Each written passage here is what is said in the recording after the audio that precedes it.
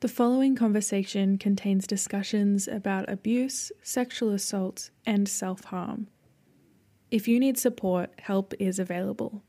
You can call Lifeline on 13 11 14 or 1-800-RESPECT on 1-800-737 732.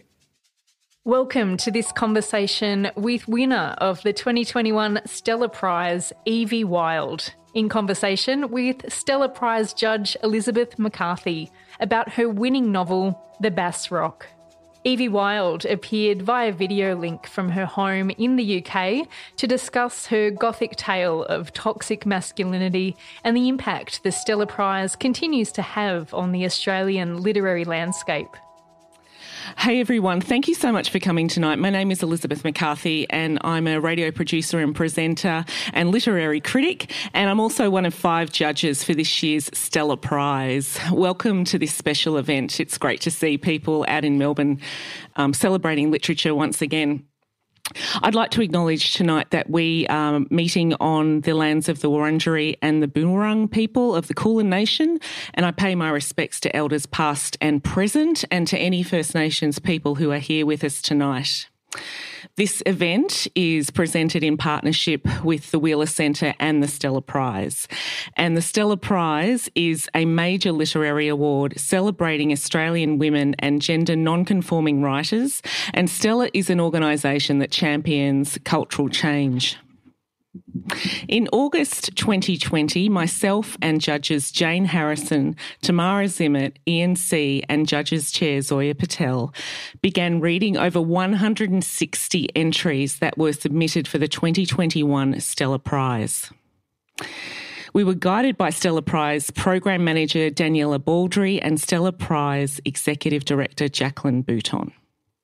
As judges, we took great pleasure and pride in the process of critiquing the entries, and we recently decided on our long list and short list. And all details of the long list and the short list are up on the Stella Prize website, and I strongly encourage everyone in this room and everyone streaming at home to read the full long list and be dazzled by the strength, the power, the versatility and the excellence in the range of titles that have made this year's long list.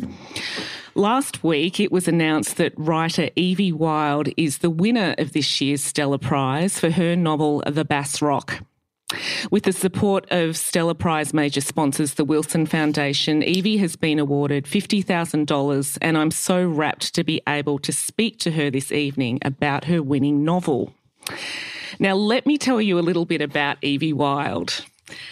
She grew up in Australia and the UK, and she is part owner of Review, a small independent bookshop in London. Her first novel, After the Fire, A Still Small Voice, won the John Llewellyn Rhys Prize and a Betty Trask Award. Evie's second novel, All the Birds Singing, was published in 2013. It was longlisted for the 2014 Stella Prize and the Bailey's Women's Prize for Fiction, and shortlisted for the Costa Novel Prize and the James Tate Black Memorial Prize. She is the winner of the 2013 Encore Award, the Jerwood Fiction Uncovered Prize and the 2014 Miles Franklin Award for that particular novel. Her third novel, The Bass Rock, was published in 2020 and last week it won the 2021 Stella Prize. Hello, Evie, and congratulations.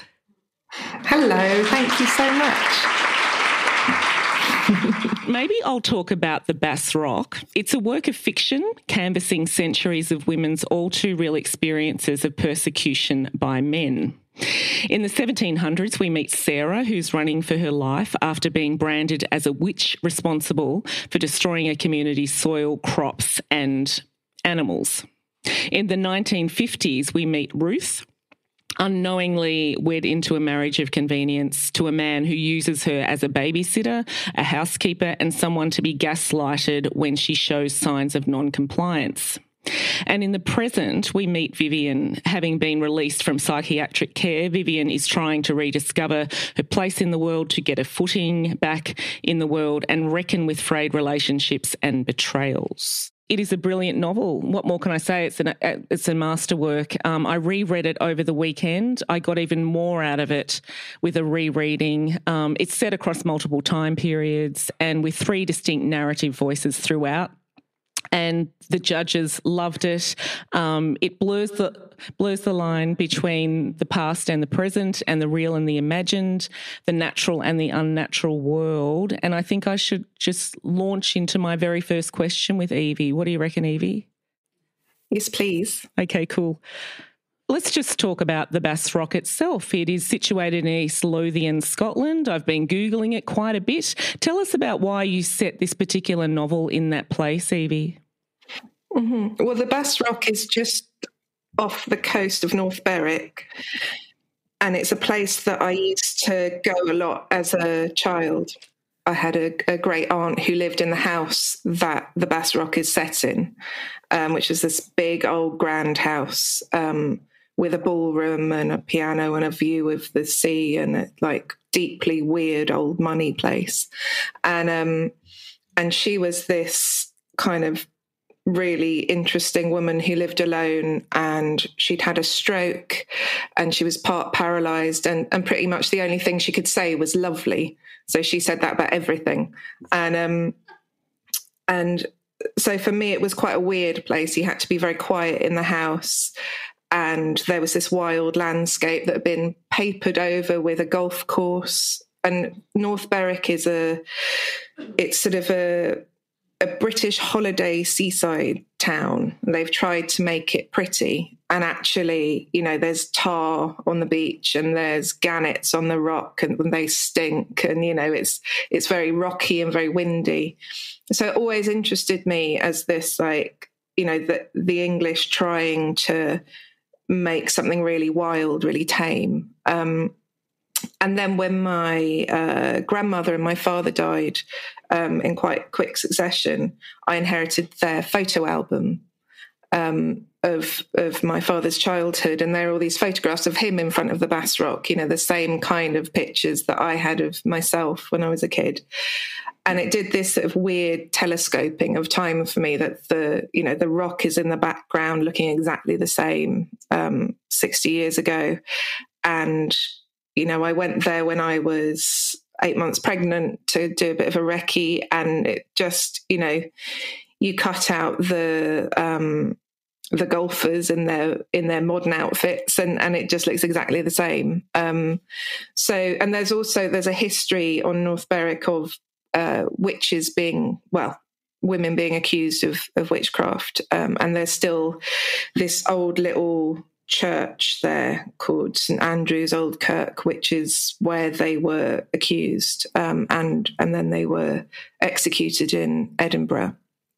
So it's just this place that has a strange nostalgia for me, which is often where I start with my writing. Mm-hmm. I start with a place, and then I kind of add the people into it. Well, speaking of people, I think that one of the wonderful aspects of this novel is that every character in the book, and there are many characters, so we have our 3 chief characters, but there are also many peripheral characters.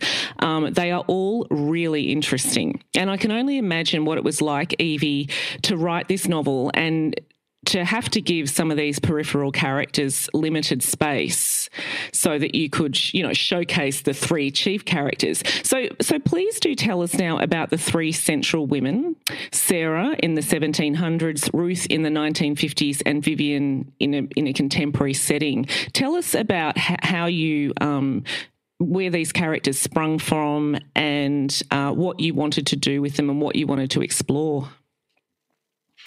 Well, I think when I sat down thinking, hopefully I'm now writing a novel, I had a new baby, so time was really, really squeezed, and I was just working in his naps. And so it turned out to be quite a handy thing, because I couldn't fret too much about it. I just had to write for an hour, and that's all I had.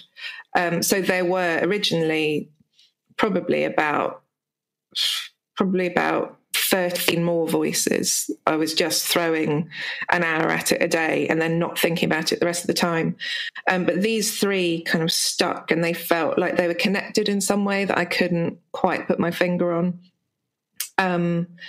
So I think I started with Ruth, who's in the 1950s, because I was thinking of my grandmother, who follows a similar timeline to Ruth. She married an older man who had two grieving children, and she sort of took them on not very well, and lived in kind of strange, lonely places, never at North Berwick, but in similar English seaside towns. And by the time I knew her, she was an alcoholic, and she was desperate to be dead. And I saw her very much through the lens of my father, who hadn't enjoyed her as a mother. She was sort of fiercely intelligent, had never done anything really with her brain.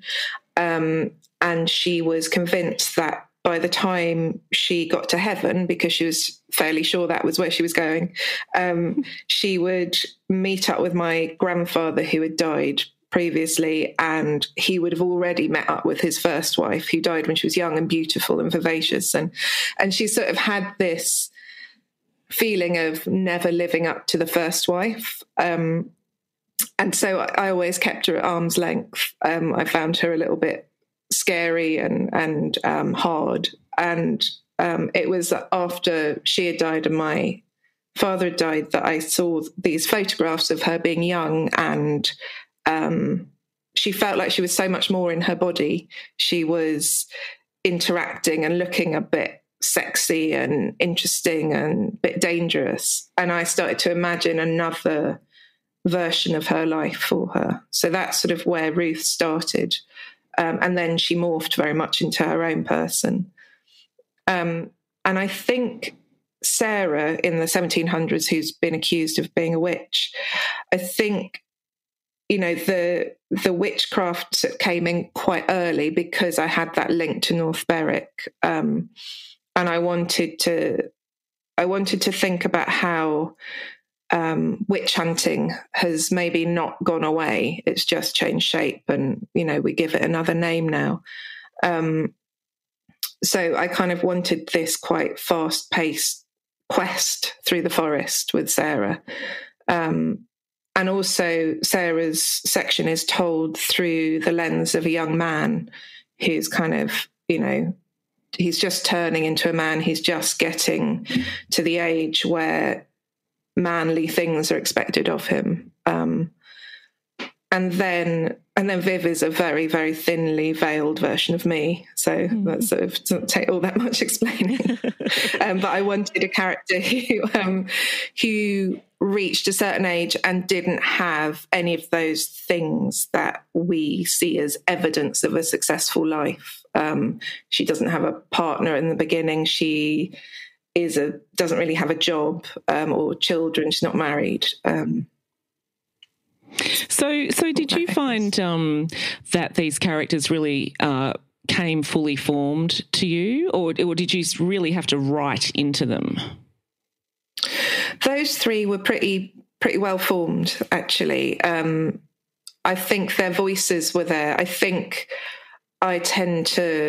my inner monologue is a mixture of Viv and Ruth, anyway. And so, you know, it was really about kind of turning towards the things that I normally repress a bit, you know, trying to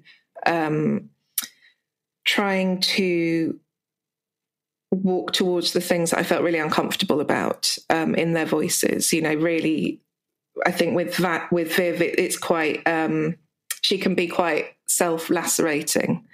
So yeah, I think, and then I've got all of, there are sort of what get described as intervals of murder throughout the book. And those were a lot more tricky to pin down. They were somehow, I've got a whole folder of murders that didn't make it into the book, and they kind of needed a bit of a shape to them.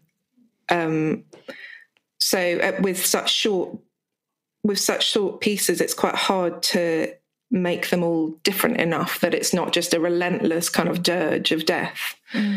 So that was sort of a tougher problem. I imagine too that the passages involving Viv allowed some lightness to come into your writing as well, because, I mean, what we've sort of described and heard about tonight so far makes the book sound incredibly grim, but there is some sardonic moments, some laugh out loud moments, I would say. And I think that Viv is perhaps a vehicle to let that light into the novel overall. Would you agree with that?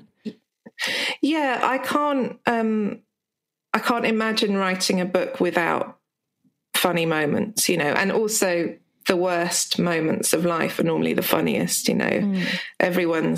Everyone's trying not to laugh at a funeral. It's just our way of coping, and it's such a weird thing. Life is so strange, death is so strange.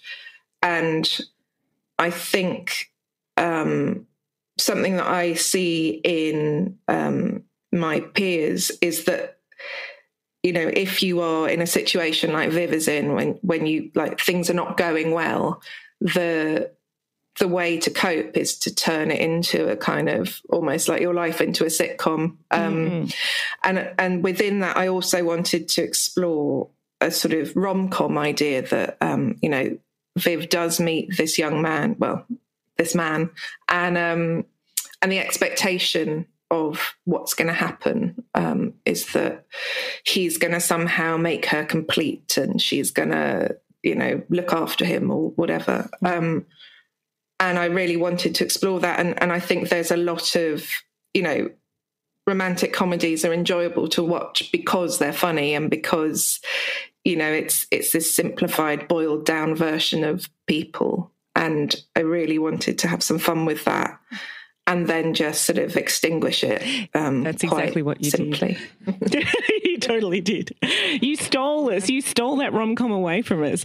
I'm curious too about, the novel, as we've talked about, is set in Bass Rock or near Bass Rock, and the house in which this novel is set is really a character in itself. So, and there are so many great sort of overbearing, haunting and mysterious houses in literature's Gothic traditions. And so this house is the site of Ruth's unhappy marriage. It's where Viv goes to retreat from the world, but also she's readying the house for sale. Could you talk about the house and how you decided to embellish it with hugeness and loneliness and ghosts and objects that Ruth, when she's, having fits of despair, could just smash? Because the house functions as a character. I think because I spent a lot of my childhood in that house, and it's a spooky house, with just one woman rattling around in it.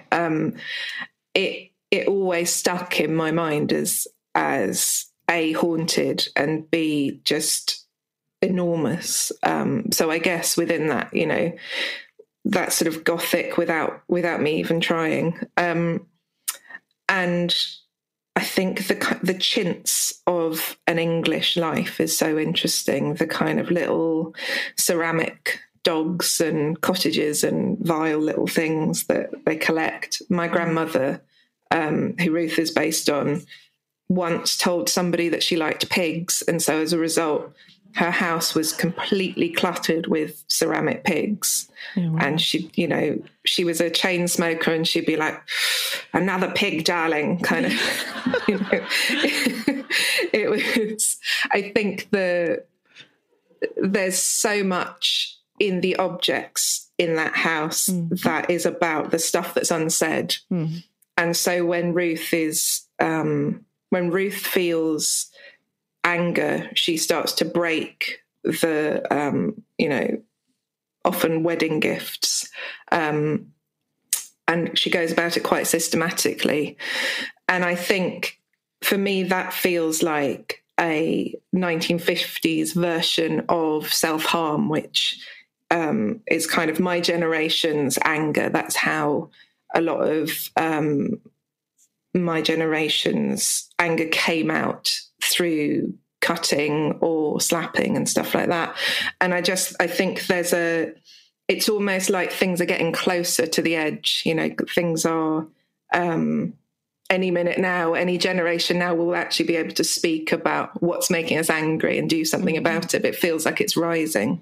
There's something too kind of gratifying as a reader about how Ruth smashes one of the ornaments in the house. It's sort of, we feel a sort of catharsis that I imagine she would have felt doing it. One of the aspects too of the house is ghosts, and this is a novel that has ghosts in it, and the judging panel was so impressed by the way you wrote the supernatural into this story, Evie. And I can't imagine ghosts are easy to write, because one of the things about ghosts is they're also kind of hilarious and a bit kooky, and you know, I mean, there's a sort of a long line of ghosts just being sort of silly make-believe features of stories. So how did you write a ghost that had integrity? I think, well, so first of all, I love reading about ghosts. I love writing about ghosts. I don't believe in an afterlife, but I do believe that people experience ghosts, and, you know, what are they? So Sarah's ghost is based very much on a ghost that made me move out of my last flat. Which is an embarrassing thing to admit. But it was one of those situations where I was very sleep deprived and recently lost my father, like lots of big life stuff going on, and was feeling like I was losing myself a lot. And but the sleep deprivation is probably the main thing, because that can make you hallucinate. And I didn't ever see anything, but what I did do was feel something, and then I could imagine so strongly a person I'd never seen before standing in a particular way, doing particular things. And my son, you know, babies are nightmares for seeing ghosts. It's like having, you know, a dog on steroids. And he would be waving at someone all the time, or like staring deeply into a mirror, but not at himself, at something behind him. So there was also a swarm of bees. Like there was a lot of stuff that I'm quite comfortable with saying, you know, it wasn't a dead person floating around, but it was something that I was experiencing, and also that my husband was experiencing, that made us leave. So there are a lot of family ghost stories in my family as well. My parents fled from a poltergeist in France, and you know, or something that we call a poltergeist. And I think there's so much about it which is fascinating and says so much about the person experiencing the ghost, the trauma that they're going through, or the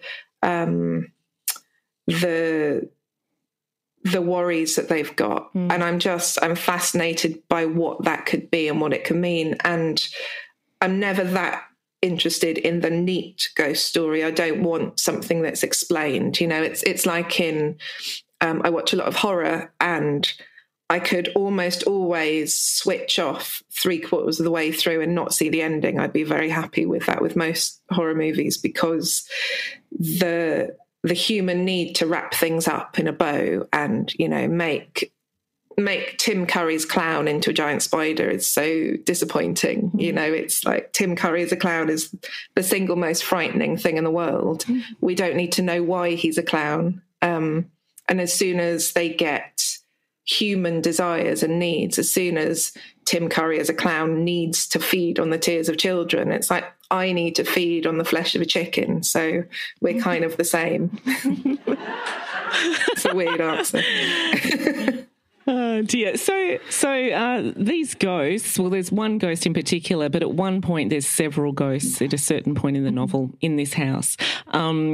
the central, if I can call it the central ghost, has, experienced violence and menace, and women's experiences of violence and menace and feeling threatened, being spoken down to, being raped, living with the fear of violence, and living in the context of menace. These are not unusual experiences. This is part and parcel of the dailiness of life for a lot of women, for most women. These are lived experiences of so many of us, and it's an absolute outrage that it is. And there's a universality and timelessness about these experiences. Had you been reflecting on that long before writing this particular novel? And could you talk about that informing so much of the novel? It's sort of the overarching theme, isn't it, of the novel, is the violence that's done for centuries against women, and the abuse that we've suffered and been, at the hands of men. Yeah, I think my first two novels were really circling this one in a funny way. Mm-hmm. My first book, After the Fire, Still Small Voice, is from the point of view of two men, and it's about the it's about the toxic masculinity that's laid on top of them, and how they're not able to communicate with each other as a father and son, and one's experienced his parents at war, and then he's experienced the Vietnam War, and then there's the third boy who hasn't had a war but has got the trickle-down effect. And then the next book, All the Birds Singing, is about a woman who's been brutalized and living on her own and dealing with her guilt and the demons. And so this felt like, sort of every time I finished a book, I kind of had this feeling of it's not quite what I meant to say. Mm-hmm. It's in the ballpark, but it's not quite what I was going for. So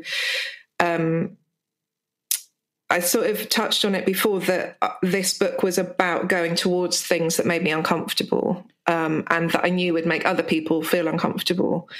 And so whenever I was writing something and thinking, this feels a bit too much, too loud, and too in your face, and there's too much, some of the comments about the book have been like, it's like every man in the book is this evil nightmare. And I don't think that's true. No, it's not true. For a start. But I also think that when you come back to the idea that every single woman has experienced something like this, and if they don't think they have, and they look back on their life, they'll find it there. There have been a lot of...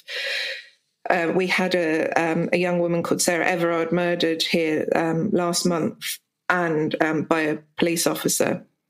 And one of the things that it has done is it's kind of unlocked this mass trauma of women remembering stuff that they hadn't really put in their brain as important, but it's sort of thinking about the first time that something happened to them.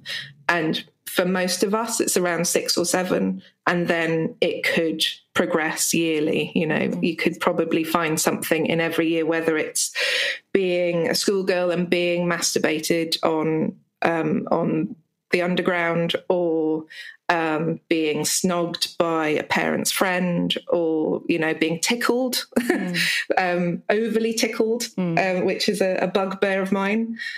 So I think, for me it was about facing those things head on and not listening to the voice in my head that was telling me to be polite and quiet and tone it down. It was about ramping it up, really. I think all girls, I guess I'm generalising saying this, but I think all girls are aware from a very young age. I mean, sort of when we're 3, to be wary of strangers, and those strangers are always men, aren't they? And to sort of always be clocking fear and be clocking strangers, and that something bad will happen to you. I wanted to actually, something you just mentioned before was someone said that all the male characters in this novel are terrible, and they're not. Chris and Michael in particular, they're little boys when we first meet them. And through these characters, children, you explore, I think, what patriarchy does to little boys and what institutions and systems do to little boys. Could you sort of expand on that, about that oppression and control that Michael and Christopher are under when they're children? Well, so they are, I kind of took their timeline again from my dad and my uncles, who were sent off to boarding school at 8 years old. And, you know, it was a very upper class British boarding school. And so it was very into corporal punishment, very into a hierarchy of, you know, you get beaten up, or, you basically, your parents are paying for someone to take you away and do whatever they want to you. And I think, you know, all of my uncles are charming, lovely people who have been so damaged by that moment in their lives where they're just sort of not even abandoned, but, you know, somebody's gone, take a lot of money to take these guys away. And there's a scene in the book which is almost directly from my father's mouth, where he's talking about a time he almost, I can say this now because he's dead and no one's going to arrest him, he almost killed someone on a train because he looked up and it was his old housemaster who had at one time brutalised him so horrendously when he was about 9, that he clearly never got over it. And that moment where he saw him on the train and wanted to push him off, and he always regretted not doing it, because he imagined the response of all of the boys who had been brutalized by this man who was clearly damaged himself from whatever war he fought in, from whatever childhood he'd had. And it's sort of it's really in the grain of everything, this horrendous treatment of children, male and female. I'm also curious about your use of Sherelle Moody's project, the Australian Femicide and Child Death Map.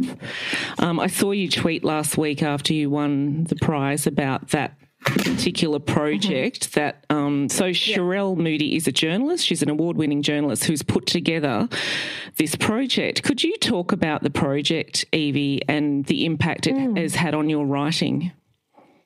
Yeah, so Sherelle Moody put together a sort of interactive map of Australia, and it's got, if you look it up, it's got all of these red hearts all over it, and each heart represents a murdered child or woman. And what Sherelle does is she tries to get as much information about each person as possible. Sometimes there's a photograph and a name and a date of birth and a little section about who they were. But often it's just unknown female, which is really, really chilling.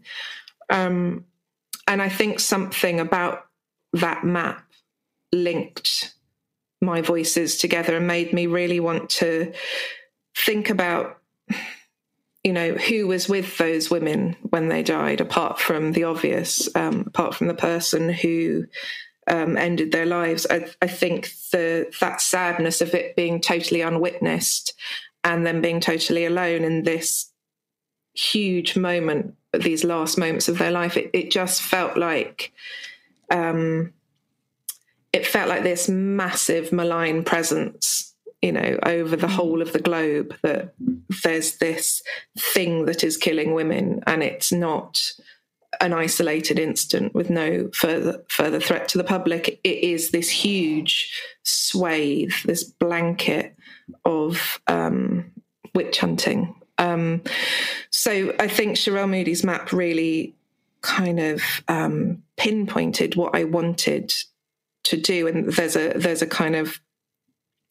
a moment in the book where Maggie, who is a sort of slightly witchy woman in the present day, she talks about what if every single woman who had been murdered by a man was visible all at once, and this idea of walking in and out of the death zone, where something has happened to someone, and I suppose coming back to ghosts again, the kind of echo of their lives and their deaths. And it really spoke to me about what I wanted to do. One of the things about the character of Maggie is she's one of the most, compelling characters in the book. And as you said, she's kind of, she befriends Viv in contemporary life, and she is semi-homeless. She sometimes works as a sex worker, but she also has this freedom about her where she kind of moves through the world like a man with this sort of she has very little fear, Maggie. Could you talk about putting her in the novel? Because she's kind of just intervenes in Viv's life, doesn't she? She sort of just comes out of nowhere one night at a 7-Eleven.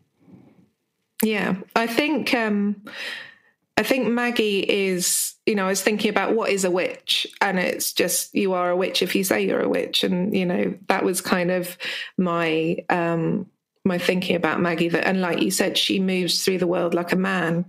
And one of the things that being a witch means to her is listening to her intuition. So she, you know, we all get those moments where our stomach drops and we know that something is wrong, and we couldn't put a name to it. We couldn't say what we've picked up on. And because we've been taught all our lives as women to be polite and not make a fuss, more often than not, we ignore it. And Maggie doesn't do that. She listens to it. And that is how she is able to move around like a man. She is accepting of those things about herself, her innate witchiness. And I think I really wanted to tread a line with her that she's sort of the most annoying person on earth as well. She's sort of brilliant, but also on the edge of a pixie dream girl kind of nightmare. But she is just, you know, what that means is that she is very, very alive and very present in her own life. And she's a way of, she's got a self-belief, I suppose. She's got a way of moving through the world like she matters, and using her body in a way that benefits her.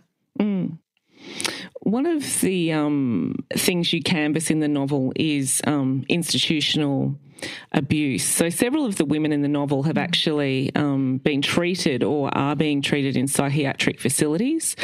In the case of Ruth, she's actually been gaslighted by her husband to be committed.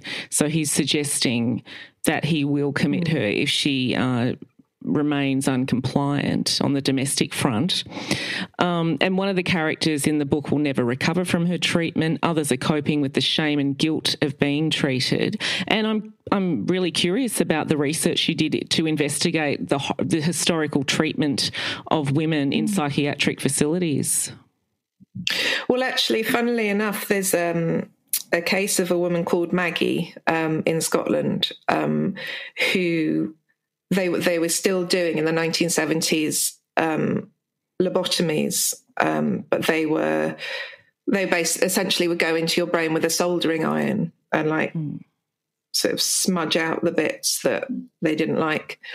And there are these incredible videos of her. She was a mother of 5, and the reason that she was committed was she'd started to become violent, not towards her children, but towards other people. And I think, having a young child at the point that I was reading about her, I recognised how, you think that you have a baby and everything is flowers and life and springtime, but actually I've never thought so much about death and imminent death and danger.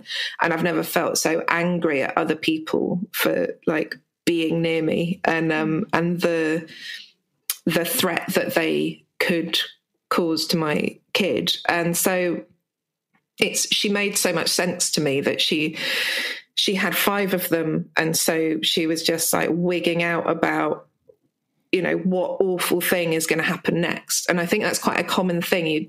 You're thinking about terrible deaths that will befall this thing that is now your heart kind of going off on its own. And so she made a lot of sense to me. And then in the video of her, it's a colour video, which is really startling. And she's sat down on a little chair very meekly, holding her handbag in her lap. And then there's a doctor in a white coat leaning up against his desk with his arms folded, talking down to her very literally and telling her that, now Maggie, we're going to do something for you because you're not having a nice time, are you? And you're putting people in danger, aren't you? And talking in this deeply patronising way, like she's a toddler. And she's just there so shrunk by him and agreeing to everything he says. And then they show the surgery. And in the surgery, she is screaming about how she's awake and she's screaming about how they're doing this thing to her and she doesn't want it. And it's just the most upsetting, disturbing thing that she's been coerced into agreeing to this thing. This thing is done to her, and then afterwards she can't speak for years. She can barely walk, and she gradually gets a bit of movement and a bit of language back. And then she became this terrific advocate for, consent around those kind of treatments. So that was really where my thinking about institutions came from, and just how coerced women are into treatments, and how it's the same as everything else, really. That's an incredible story. So we've got about 15 minutes left, Evie. So I thought I'm really curious about tone and structure of this novel. So let's talk about tone first of all, because one of the things that really impressed myself and the judging panel, one of the things we marvelled over was how the novel's tone flips depending on which point of view is being told in this story. So the sections featuring Sarah in the 1700s are written in a formal tone that's reminiscent of stories written centuries ago, and you've written Ruth's sections in the 1950s in a tone that's in keeping with quite uptight social and domestic formalities of that era. And Viv's sections are written in a far more looser and contemporary tone. So tell us about making the decision to write these sections in very different tones, because to me that is where the novel could have fallen over if those tones were not cohesive and if they were too clunkily sort of joined. But tell me about, and tell the audience about those decisions about tone. I think, the tone was a big worry to me, especially with the 1700s one. I was really anxious about not producing a sort of Witchfinder General sort of tone, and there's so much of that about. I think actually, funnily enough, the closest I could link it to was in my first book when I was writing about the Vietnam War, and there's so much pop culture about it that it's really hard not to fall into, napalm and choppers and the sort of psychedelia, the American experience of it.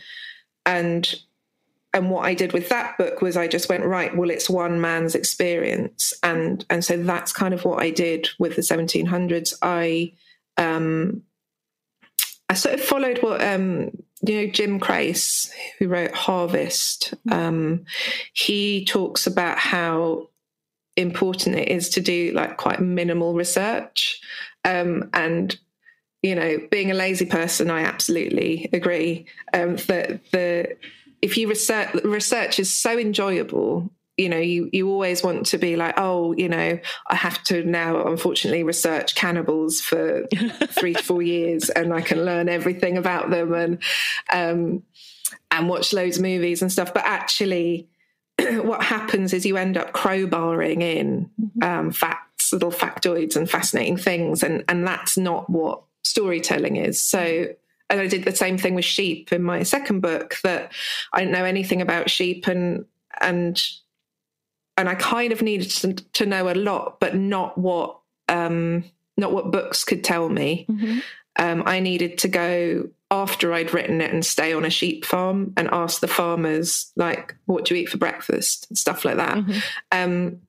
So I did the same sort of thing with Sarah's part, that it was important to try as much as possible to keep the language in fitting with the time, but not overdo it. And also, not crowbar in facts about 1700s and keep the date quite loose, because in reality, by the 1700s, there wasn't a lot of witch hunting going on, but this is like a little rural town, and,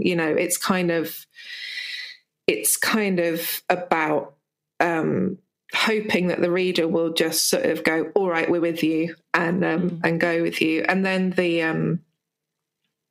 I think the thing that I find hardest of all is writing about a time and place that I'm in now. So Viv really was the trickiest one, because I didn't want it to be exactly my voice. She's not exactly me, but she thinks in a similar way to me. So in a way, that's the hardest. And you've got to contend with things like mobile phones, which are often the wrecker of all tension, and kind of pop culture, which is hard to kind of steer away from. And one of the reasons that, again, I went into that rom-com idea, that it was a way of looking at this point in time through the lens of pop culture, but without it kind of ironing out all of the possibilities for imaginative, ghosty monsters and stuff. That's really interesting, because one of the things that strikes me about this novel is, as much as I've talked and asked questions tonight a lot about setting and about the house and objects, it's actually not description heavy, this novel. It's very character driven. And so with Viv, you describe sort of very much what her actions are, what her body is doing, what she's sort of doing from minute to minute, but you're not necessarily describing what the house it looks like at that particular time. And because obviously you're setting it in this incredible place, but I think, to your credit, it's not, there's not passages and passages of the glorious rural sort of landscape that you've set it in. Was that a conscious decision not to sort of labour how extraordinary the wilderness is there? I think my writing is heading more and more towards a kind of cleaner aspect. I think everything I write now, I want to move the story along with, and I'm not really interested in the beauty of it. I think when I started writing my first book, there was very much this idea of you can write anything as long as it's beautiful. And I don't think you can. I think if you've got a passage that is just rhapsodizing on a landscape, you might as well do a painting or take a photograph. And I'm a big believer in leaving gaps for the reader to put their own information into. I think that's one of the really exciting things about reading and writing, is that everybody who reads the book, even though they're reading the same words, they'll have a totally different picture of what it all looks like and what it all means, depending on their life experience. And that is an integral part of of the process of writing for me to leave gaps where there's ambiguity and, it fills in. And for some people, that's a nightmare. But it's the kind of book that I enjoy reading, that I'm not being told stuff, I'm figuring it out myself. Mm-hmm. And I'm also curious about, I sort of have this image in my head of this book, when you're drafting it, being quite the sort of jigsaw in terms of where particular sections go, who gets to speak and when, because as we've discussed, it's very much told in particular sections by particular people. So how did all that, was it a complete nightmare trying to make the whole thing join up? Could you talk us through that process? Yes. Yeah, it's always a nightmare. I work in such a messy way. Mm-hmm. I start somewhere in the middle and then I spider out, up and down and both and left and right. And then there's normally a point for about 6 months from the end where I print it all out and try and work out what order it should go in to best tell the story. And that normally involves chucking out a load of stuff, because once you are fixed on a structure, you kind of have to keep to it. So yeah, it is very much like a maths equation at some point. And every time I start a novel, I'm like, right, well, this is going to be the one that starts at the beginning and ends at the end, and it's going to be just straightforward telling, and it's all going to be nice and easy. And then there's always a point where it's just like, it's just not how my brain works. I think for me, so much comes together in the last year of writing, and it's about getting lost in it and writing way too much and going off in way too many directions, and finding your way out of that sort of labyrinth is the structuring and is the way that it turns into a novel. And it's not just a load of incoherent, nightmarish whooping. And to what extent are you getting feedback from editors in those final drafts? Are you sharing it? Yeah, I've got my husband's my first reader, because he's an editor. We met doing a creative writing course, so I feel like we're not divorced yet. And then I show it to my agent to make sure I'm not insane and that it's not going to upset my editor. And then I send it to my editor. So normally there are maybe 2 drafts go to the editor, I think. And what they're really fantastic at is it's not, there is a line by line editing situation that comes on about punctuation and word choice and stuff, but really it's about asking the right questions, and that's what my editors are great at. They're just like, do we think Viv would do this here? They're very politely kind of make like an eel through it. So I think, yeah, I feel like they're very, very important, but I don't bring them in until the book is somewhere close to finished. Mm-hmm.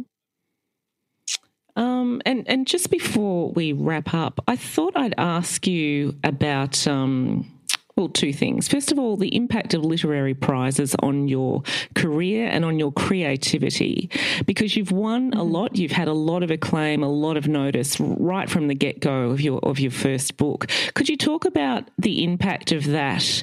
As I sort of flagged at the beginning of the session, there's it's quite the CV, Evie. So talk about those literary prizes and the impact that all that's had on your confidence and creativity.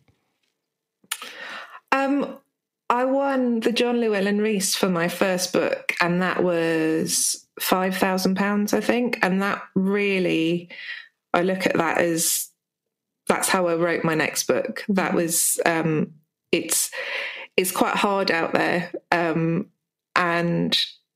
there are so many books and so many brilliant books.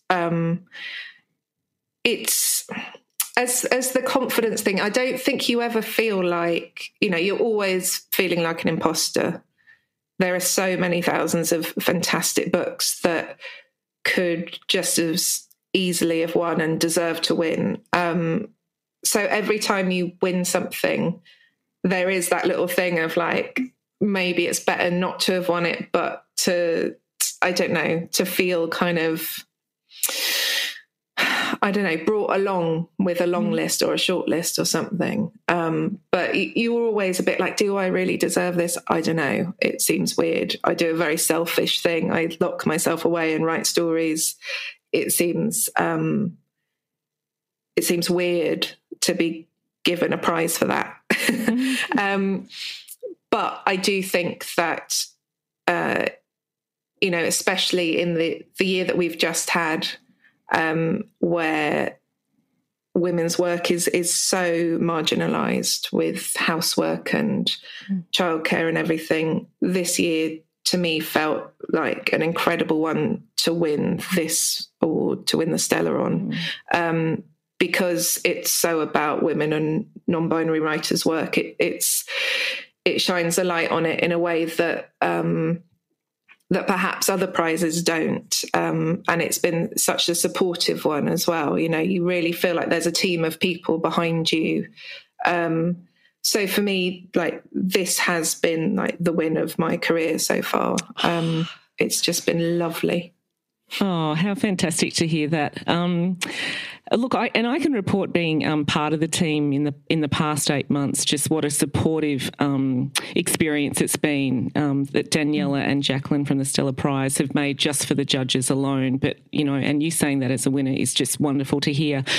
Could we ask, given COVID was on last, has been sort of thwarting a lot of us for the last 12 months or so. Could you please talk about what you're working on now, Evie? And I'm curious about whether COVID has impacted the types of things you're writing about and the types of things that are inspiring you in writing.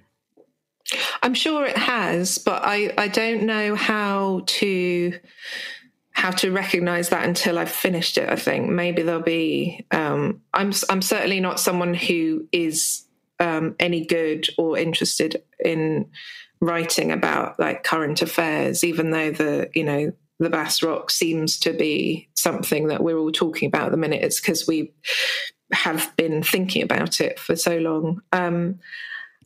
But so really what I'm writing a sort of much more straightforward ghost story, touch wood, again, that will start at the beginning and go straight to the end, hopefully.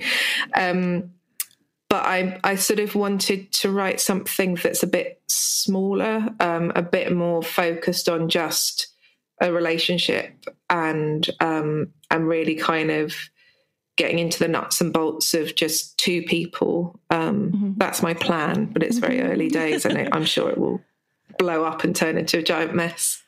Well, we can't wait to see what you produce next. And it has been an absolute pleasure talking to you for the last hour, Evie Wyld. And once again, congratulations on winning the 2021 Stella Prize. Please give Evie another round of applause.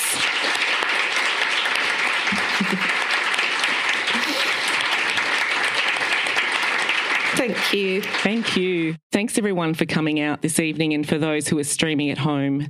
Happy reading of the 2021 Stella Prize winner. Thank you.